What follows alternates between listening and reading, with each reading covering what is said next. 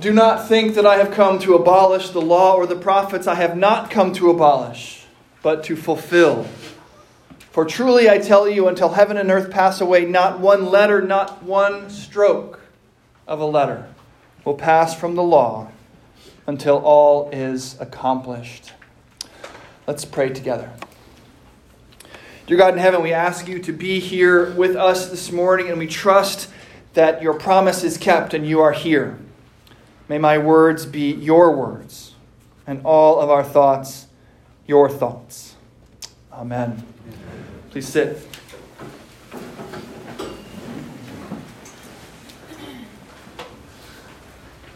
I don't know if this happens to you, but I get called a hypocrite online a lot. Not me personally, but the kind of Christian that I am. This week, the presenting issue was people who were made uncomfortable by the Super Bowl halftime show, which was basically a striptease, except the performers were already wearing so little that there was no need to take anything off.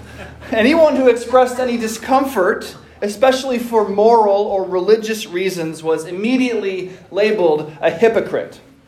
Now, as a church, we claim to be what's called biblically orthodox, which to many people in the world is just a synonym for hypocrite, right? You've heard it. You claim to espouse the love and grace of Jesus Christ, but then you want to impose all these moral rules on people, claiming that they're God's rules. Why shouldn't a nearly naked Jennifer Lopez gyrate her you-know-what during a sporting event that my 6-year-old is watching? What about love and grace? So I've been thinking this week a lot about the relationship between love and grace and rules. And I think that Jesus' discussion of the law here in Matthew 5 that we just read can help us understand how those things can live and work together. Because love and grace and rules have always lived in a kind of tension. But I think that it's a tension that is understandable in Christ. So after college, I was tangentially involved in a ministry called the Silver Ring Thing. I'm not sure if this was nationwide or just sort of a thing where we were, but the Silver Ring Thing was a thing in which teens would wear silver rings, proclaiming their intention to save themselves sexually for marriage. Now, for some people, this actually meant something. Right? In other words, they were attractive enough to the opposite sex that abstinence and faithfulness was a real sacrifice. It was like my friend who decided not to date and then pledged to not even kiss a girl until his wedding day. Girls wanted to date him. He had opportunities to kiss. But for him, this was a sacrifice. If I had made a similar announcement, people would have said, who exactly is trying to date you? Who exactly are the girls you're stopping yourself from kissing? Real big sacrifice, bud. So these two things, the idea of kissing, dating goodbye, which was a popular book at the time, back then in evangelical circles, and my experience with the silver ring thing, kicked off, at least in my life, what all these years later has come to be known as purity culture. Perhaps you've heard this term. At their simplest level, though, these were simply efforts to help young people be obedient to God's clear command in Scripture that sex is to be reserved for marriage. Simple enough, right? So what's the problem? Well, and you'll forgive me if I simplify things a little bit here, I think the problem comes in two stages. The first part of the problem was that the culture at large thought all of this was completely ridiculous. Sex is a natural part of life, you would hear. It's unhealthy to suppress these evolutionarily important urges. And then even you would hear, how could you possibly know if you should marry somebody if you don't know if you're sexually compatible? You're doing yourself a disservice if you don't have sex before marriage. These are the sorts of things that the world would say back to people who had kissed dating goodbye or who were wearing silver rings, who were trying to be faithful. trying to be obedient. J-Lo gyrating is an impressive work of art. But the world isn't a Christian world. And so those accusations could, with the help of community and church, be resisted. But then there was a second stage to the problem. Then difficulties began to arise within the church. People who were trying to understand the profound nature of the gospel, the good news that sinners are saved by grace alone, through faith alone, outside of anything they had ever done, were currently doing, or would ever do. These people would, on occasion, and I count myself among them, would get confused about the law, about morality, about obedience, about good works. Listen to Ephesians chapter 2, verses 8 to 9. For by grace you have been saved through faith. And this is not your own doing. It is the gift of God, not a result of works, so that no one may boast. This is the good news. Saved by grace through faith, not your own doing, a gift from God, not a result of works, not obedience to the law, so that no one may boast. Therefore, the thinking went, anyone who tells someone what to do or how to be obedient to the law is undermining salvation by grace through faith. They're working against the gospel. Therefore, the people behind the silver ring thing are legalists. And so, purity culture, and you can look this up online if you don't believe me, purity culture became a negative descriptor for the allegedly legalistic ways that law-loving, holier-than-thou Christians were making people who had sinned sexually feel bad about themselves. But do you see the problem? The problem with this thinking is that it's not just purity culture that gets a bad rap. It's the desire for purity itself. All of a sudden, talking about God's plan for sex, for instance, as laid out in the Bible, and striving to uphold it, was bad. If you believed in the gospel, telling someone that God's good design for sexual intimacy existed was somehow off limits. You weren't allowed to do it. It was legalism. Now, with that in mind, listen to Jesus preaching at the beginning of the Sermon on the Mount in Matthew 5. You are the salt of the earth. But if salt has lost its taste, how can its saltiness be restored? It is no longer good for anything, but is thrown out and trampled underfoot. You are the light of the world. A city built on a hill cannot be hid. No one, after lighting a lamp, puts it under a bushel basket, but on the lampstand, and it gives light to all in the house. In the same way, let your light shine before others, so that they may see your good works and give glory to your Father in heaven. Do not think that I have come to abolish the law or the prophets. I have not come to abolish, but to fulfill.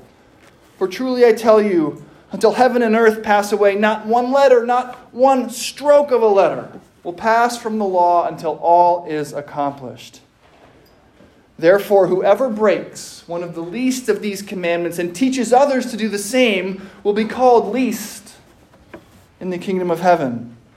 But whoever does them and teaches them will be called great in the kingdom of heaven. For I tell you, unless your righteousness exceeds that of the scribes and Pharisees, you will never enter the kingdom of heaven. Where does Jesus get off being so legalistic?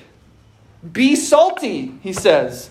Let your light shine so that other people can see your good works. If you break a commandment, you will be called least in the kingdom of heaven. But if you do the commandments and teach others to do the same, you will be called great. Is this the same Jesus who would stand silent before his accusers? who would willingly go to a criminal's cross outside the city walls and shout out loud, "It is finished," as he died for the sins of the world? Is this the same Jesus who is the gift of God, which Ephesians says accomplishes our salvation not by works, but by grace? How can it be? It's almost as if this is a different Jesus, as if this Jesus would support the ministry of the silver ring thing. It's almost as if this Jesus is in favor of purity and holiness. Well, of course he is.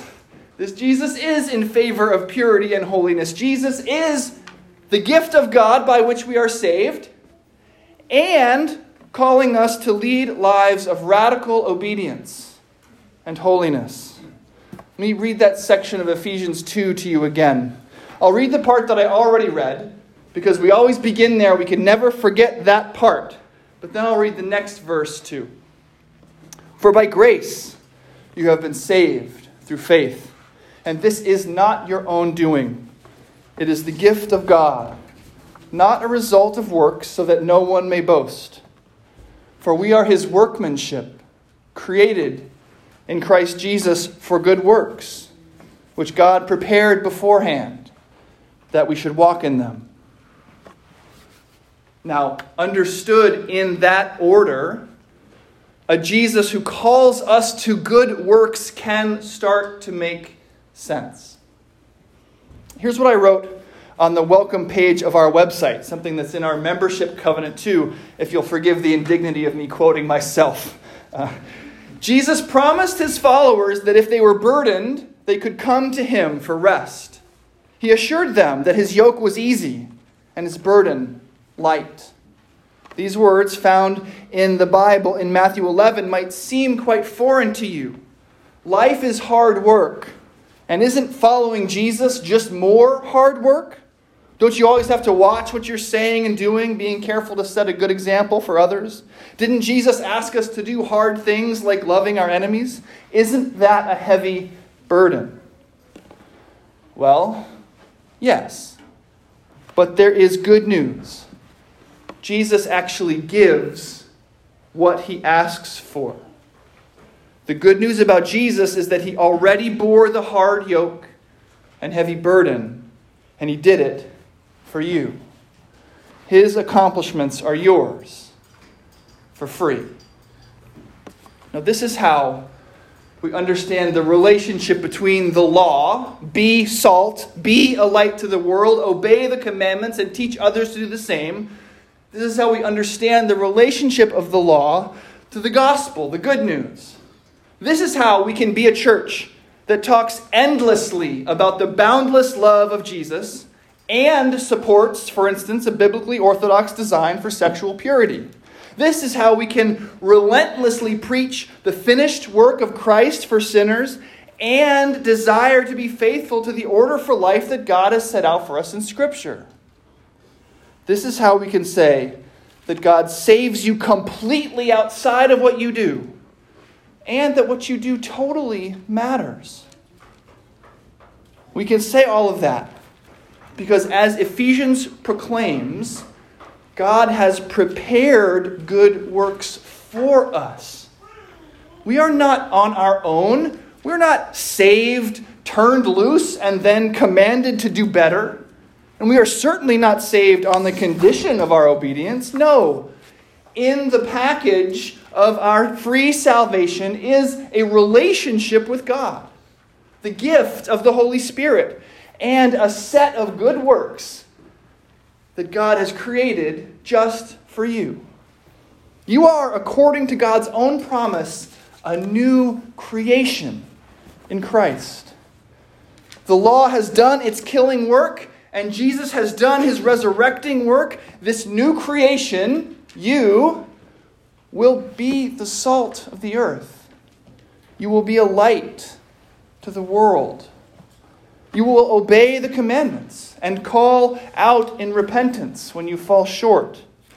As a church, we will teach each other by the guidance of the Holy Spirit how to do these things. How to be salt. How to be light. How to be obedient. always remembering that this obedience is itself a gift from God. Our loving a result of having been first loved in our sin by Him. This is how Ephesians imagines that such an obedience is possible. First, the people are reminded of the free nature of their salvation. For by grace you have been saved through faith. This is not your own doing. It is the gift of God, not a result of works, so that no one may boast. Then, and only then, obedience comes from the faith that is God's gift to you. For we are His workmanship, created in Christ Jesus for good works, which God prepared beforehand, that we should walk in them. The pre-existing gift of Christ gives rise to the faith that results in obedience. In fact, the faith creates the obedience. So, it's not like you have some new capability now. No, you need the grace of Jesus Christ just as much as ever, every hour, every moment. It's not that you have some new capability, it's that you are a new creation. As Paul said, it is no longer we who live, but Christ who lives in us. And His promise in the Sermon on the Mount is that His life, now lived in us, would fulfill the law. I have come, Jesus said, not to abolish, but to fulfill. And He gives His life to you. So we seek to be what Christ calls us to be: salt and light, doers of good works. We seek to be these things knowing two things. First, that the grace of God and the good news of Jesus Christ will be there with us when we are revealed to be the desperate sinners that we are. And second, that the grace of God and the good news of Jesus Christ is the only engine by which any kind of Christ-likeness is possible. Righteousness and obedience come in and through Christ alone. He has fulfilled the law and given that fulfillment to us. So now we seek to live in it. And this isn't legalism or hypocrisy. This is the Christian life. Helping each other seek purity. Helping each other seek faithfulness. Calling each other to repentance. Jesus makes us an extravagant promise that His good news will do everything. By the enlivening work of His Holy Spirit and by the resurrecting power of Almighty God, by grace, you have been saved through faith. And this is not your own doing. It is the gift of God, not a result of works, so that no one may boast. For you are His workmanship, created in Christ Jesus for good works, which God prepared beforehand, that you should walk in them. Thanks be to our God, who in Christ has raised us from the dead and made us new. Amen.